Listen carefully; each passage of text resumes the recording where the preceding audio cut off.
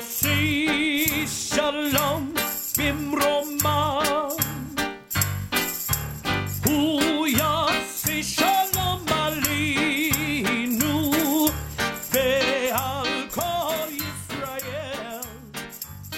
Good morning and welcome to Jewish Faith and Jewish Facts. I'm Rabbi Stephen Garten.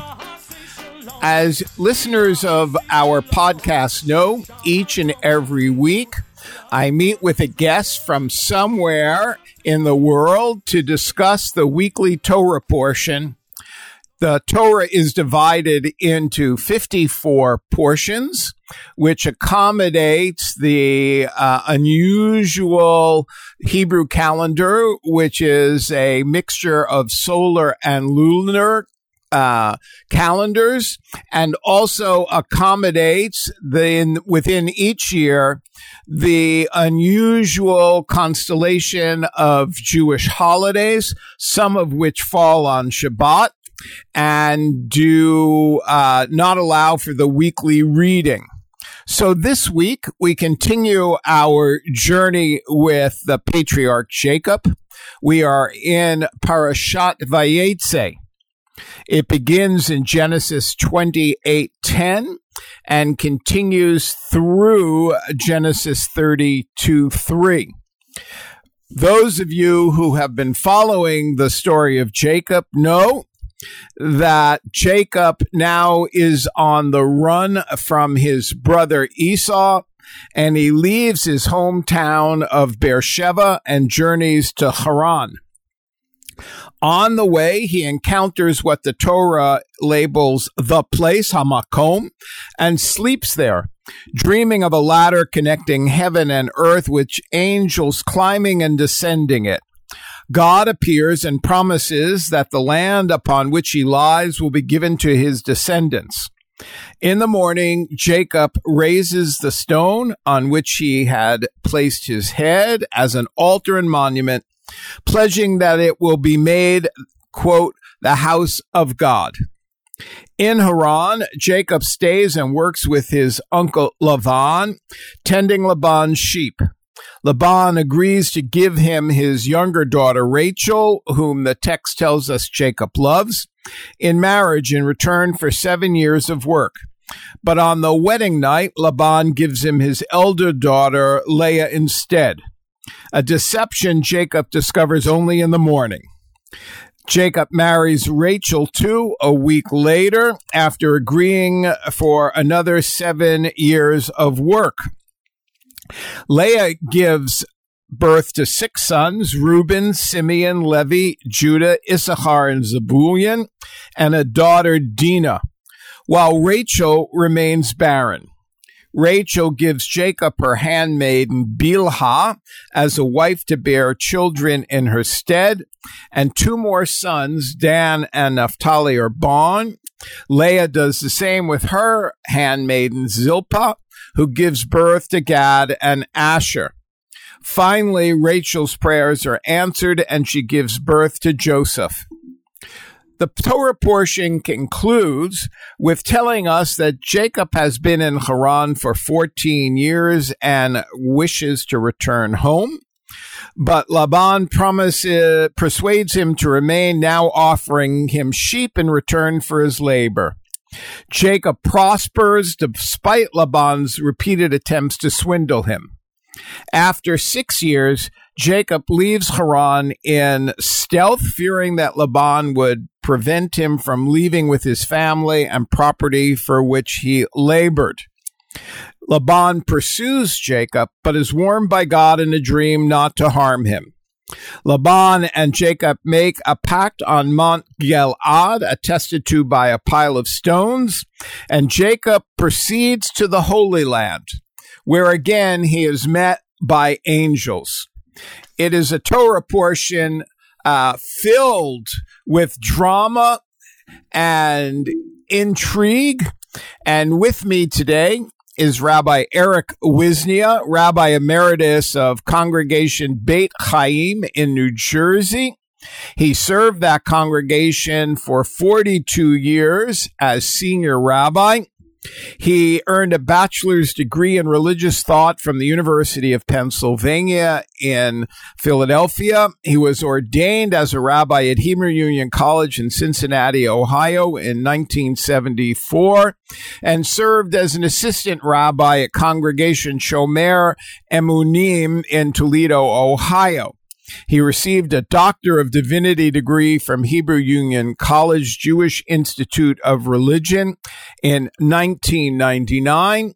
Rabbi Wisnia is known as a scholar, and in his retirement has been writing a book on the American Civil War, focusing on the role of Jews in the American South. He is a bon vivant raconteur, and I'm sure you will enjoy listening to him. Rabbi Wisnia, welcome to Jewish Faith and Jewish Facts. Well, I thank you, Rabbi. I appreciate the accolades. I know that this is a Torah portion that you have given some thought to, and you see it as part of a 3-week arc, similar to a drama on TV in which the writers have crafted a 3-week arc of a plot. So why don't you try and help our listeners understand that 3-week drama? Very good. Thank you. Yes, these 3 portions, so, beginning last week, Toldot, this week, Vayetze, and next week as well. I see them as a TV miniseries.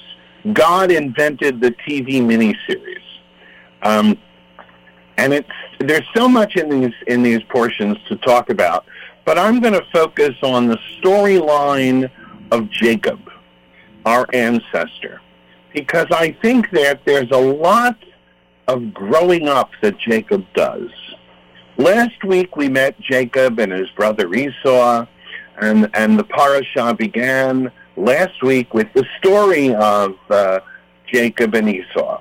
And I sometimes subtitle last week's portion Jake the Swindler, because Esau was the firstborn of Isaac and Rebekah, and legally he should have gotten the nod from God to receive the special blessing of Isaac, the birthright, to be the Jew of the family.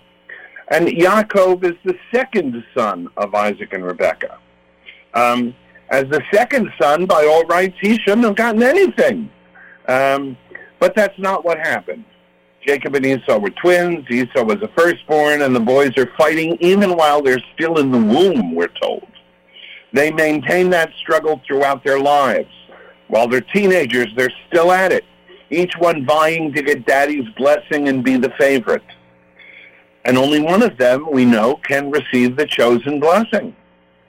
The Torah tells us that Jacob is the smarter of the 2 boys, while Esau is strong and a good hunter.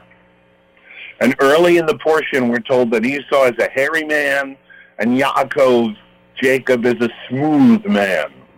And I interpret that as, yeah, he's smooth. He's a smooth talker. 2 stories are told about the boys last week. The first event with the porridge, which I'm sure you went into last week, Jacob manipulates his brother Esau into giving him the right of receiving his father's blessing in exchange for some soup. And then later, Jacob co-opts their mother, Rebekah, into the scheme. And together, the 2 of them manipulate Isaac into giving Jacob the blessing that was supposed to go to Esau. He swindles his brother, his father. He co-opts his mother. This guy is not my great ancestor at this point. The point of this portion is that Jake the Swindler had it all. He was good-looking, we're told. He was his mother's favorite. He was bright. He was a good talker. But he couldn't stand it that his brother was going to get the birthright, even though Esau legitimately was the firstborn. We're told Jacob was smart, good-looking, a silver-tongued devil. He could have been successful at anything in life. How did he use his talents, we're told? He swindles his family. Look, each one of us have been given blessings by God with some talents and some goodness. We should appreciate what we have. Because let me tell you, last week, Jacob did not appreciate what he had. He looked around, saw his brother was going to get the blessing, and couldn't stand it. And so where did we see him at the end of last week? At the end of last week, Esau realizes that Jacob had twice swindled him and that his loving brother had cheated him. So he seeks to kill Yaakov. And Esau's a hulking brute. So Yaakov skips town and runs away. He leaves it all, everything he swindled for, and he runs up north. All his lying and conniving came to naught. So that's our great ancestor? Not really.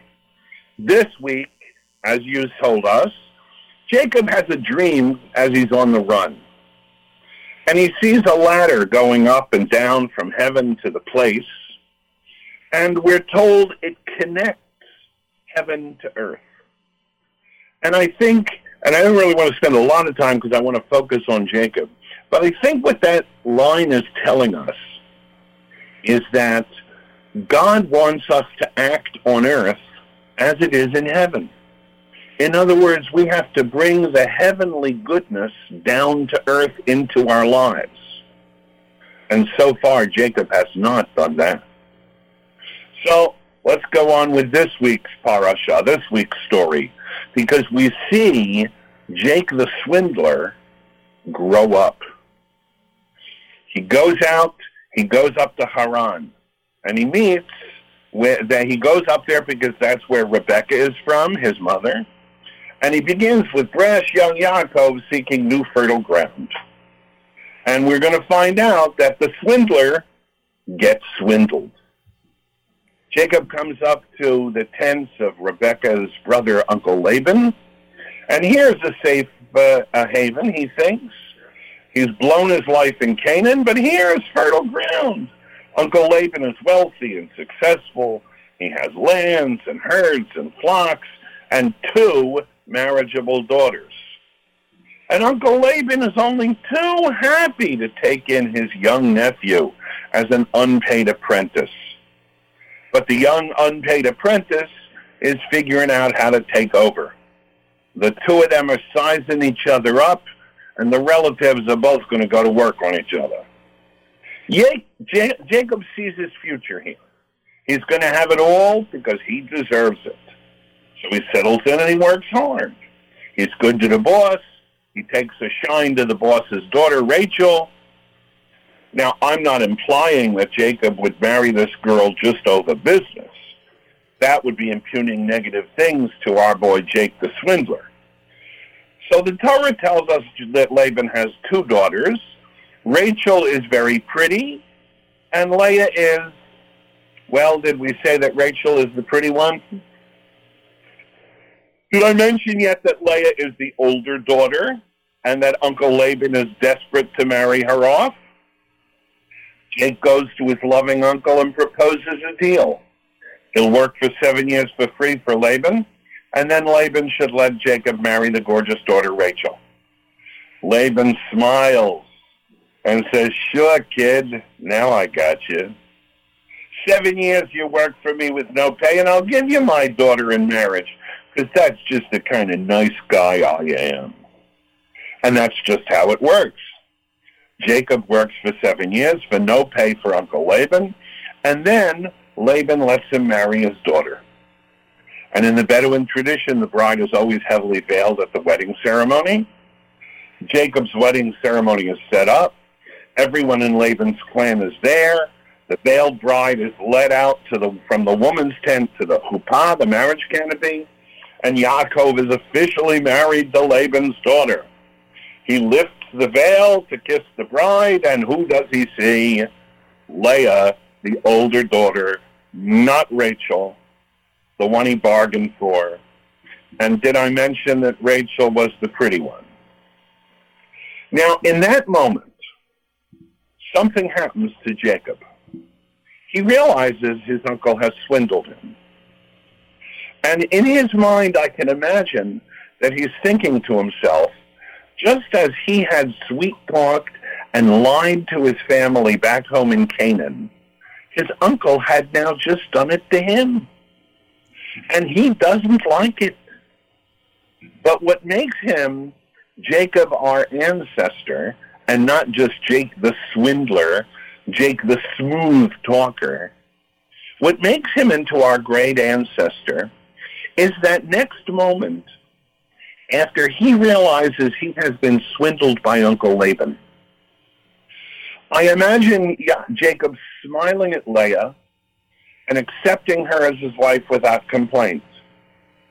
Now, I'm sure Uncle Laban was not sure how Jacob was going to respond to this ruse, and he probably had his loyal henchmen standing there ready with their swords in case things got ugly. But they don't get ugly, because Jacob understands that he has been swindled, just like he did to his family. And he accepts it. As you've been describing this wonderful story, I'm wondering, do you think that the Torah portion does this intentionally? That the swindler is swindled? Yes, I think that's the point of it, because that's what makes him grow up. He understands now what it was that he did to his family. And we see a change come over him. Because in the rest of the story, and particularly next week, we're going to find out that Jacob has learned that it doesn't feel so nice when people cheat you, especially your own family whom you trusted. Jacob learns that you can cheat and swindle and get ahead one day, but sooner or later it catches up with you. And Jacob learns that life is not all about money and power. He accepts the turnaround that God has set up for him. And he learns humility, and he becomes a better, kinder, fairer man. And next week, we're going to see that he wants to make up to his family, and he goes home, and he gives Esau everything. When you're describing this beautiful story, which TV would love to dramatize in episodes, probably more than 3 episodes, I'm wondering, the Torah is intending to offer us a story about the relationship between the Israelite people and God. And yet these 3 episodes marginalize that relationship and put Jacob's humanity at the central part. God becomes a bystander in this, except for a couple of instances, with Rachel giving birth after years of barrenness, and a few dream sequences. When you teach this portion, how do you speak to your congregants and others about the sidelining of God, who plays such a preeminent role in previous stories of Abraham and Isaac? I don't see God as being sidelined, although I think you are absolutely correct that God's relationship with Abraham and Isaac is certainly the dominant part of that story. But with Jacob and in the next, and in the 4-week miniseries of Joseph, God is not the center, God is the backdrop. You know, Joseph also has to learn. These are stories, I think, that Jacob and Joseph's stories are talking to us about our ancestors, and they're talking to us as people. You know, Joseph is just like Jacob. He doesn't learn anything. He's a rotten kid. He tattletales on his brothers. And God has to send him down to jail, where he's sitting and rotting till he learns a little humility. But I think, Steve, that we can go back to that story about the ladder, where angels are going up and down, and what are they doing? Now, of course, the rabbis like to talk about each angel representing an ancient nation who conquered Israel, and they were an ascendant going up the ladder, and then they collapsed. But which is a nice midrash, but I see it a little differently. I see it that God is bringing his morality down to earth. And God is telling Jacob, listen, kid, one day you'll understand your dream. At the moment, you don't. But the idea here is that we have to be moral, that God sets a standard for us of morality and goodness, which frankly is missing in Jacob's life. And he only comes to it when he himself gets swindled, when he learns a little humility, when he has to suffer. Now, of course, one can ask the question of his descendants, us the Jews. So, do we have to suffer to finally learn a little humility? Do we have to suffer to learn that the rule of law is necessary for everybody, and that goodness is going to make the world better for everyone, or not? But I think that the Jacob and Joseph stories, you're absolutely correct. God is not the center of those stories. It is the transformation that Jacob goes through and that Joseph is going to go through in the next coming weeks. So it's an interesting perspective, given that the Torah, the Hebrew Bible, is revered by many as the Word of God. And we have been discussing it this morning in a more secular manner. But I want to ask you to spend a few more minutes on this dream sequence, because there are a number of aspects of the dream sequence that stand out for most readers. And I know you must have a particular perspective on some of these. So let's look at it.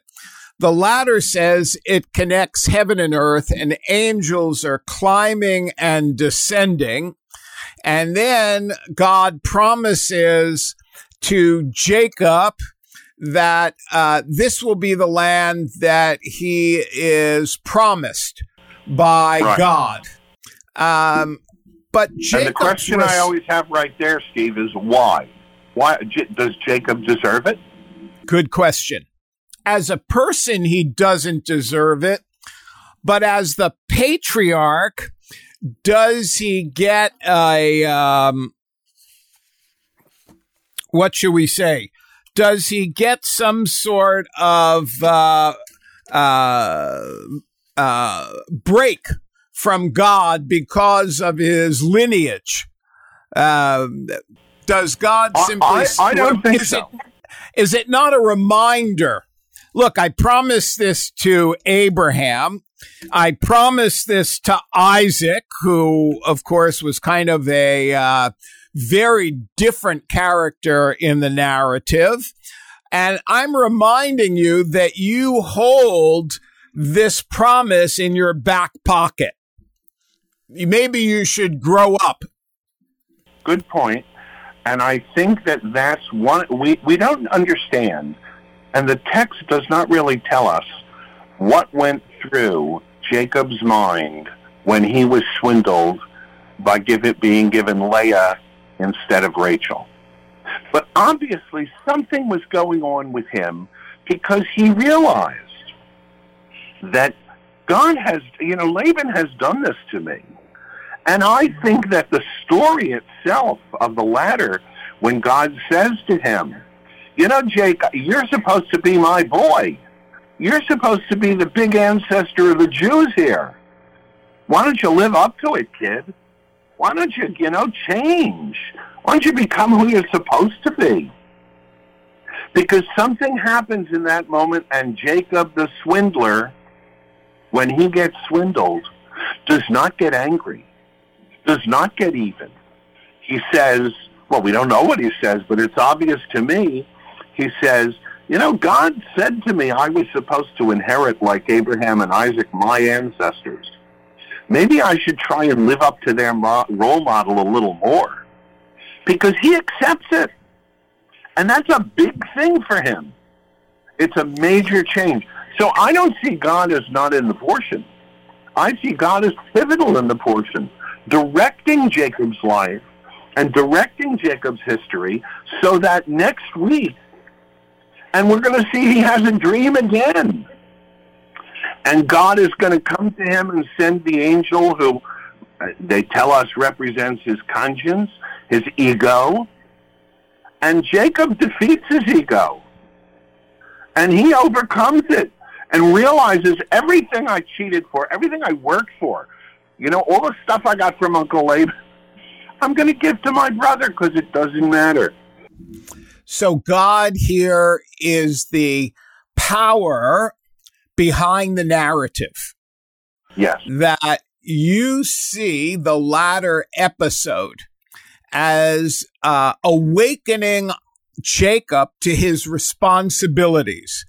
That when he rises from this dream, even though in the Torah he tries to bargain with God about his responsibilities and says, God, if you do this, I will do this. He pledges through the building and anointing of a shrine, an altar, that he understands his responsibilities.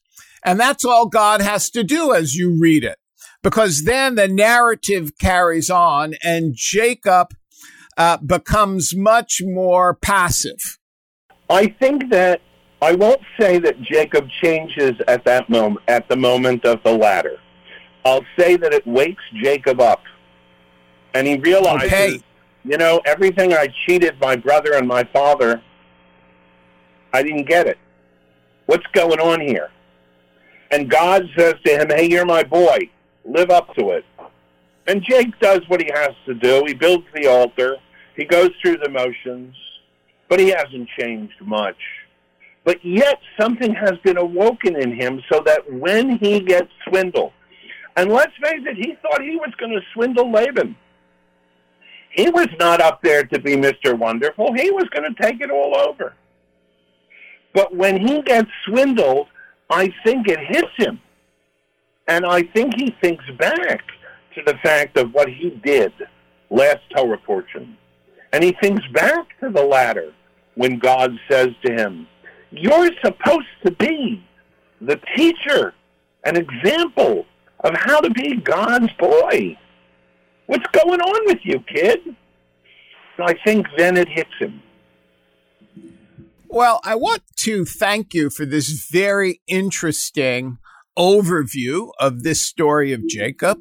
The narrative will continue next week, as you've alluded to. And you've given us... Tune in next week, as they would say. And of course, you've given us a wonderful way to read the dream sequence, that when Jacob wakes up, he truly wakes up. My guest this morning has been Rabbi Eric Wisnia, Rabbi Emeritus of Congregation Beth Chaim in New Jersey. I want to thank him for helping us understand the character of Jacob in a new and unusual way. A recording of this morning show is available as a podcast on iTunes or on the chri.ca website. For Jewish Faith and Jewish Facts, I'm Rabbi Stephen Garten, wishing you shalom and have a good day.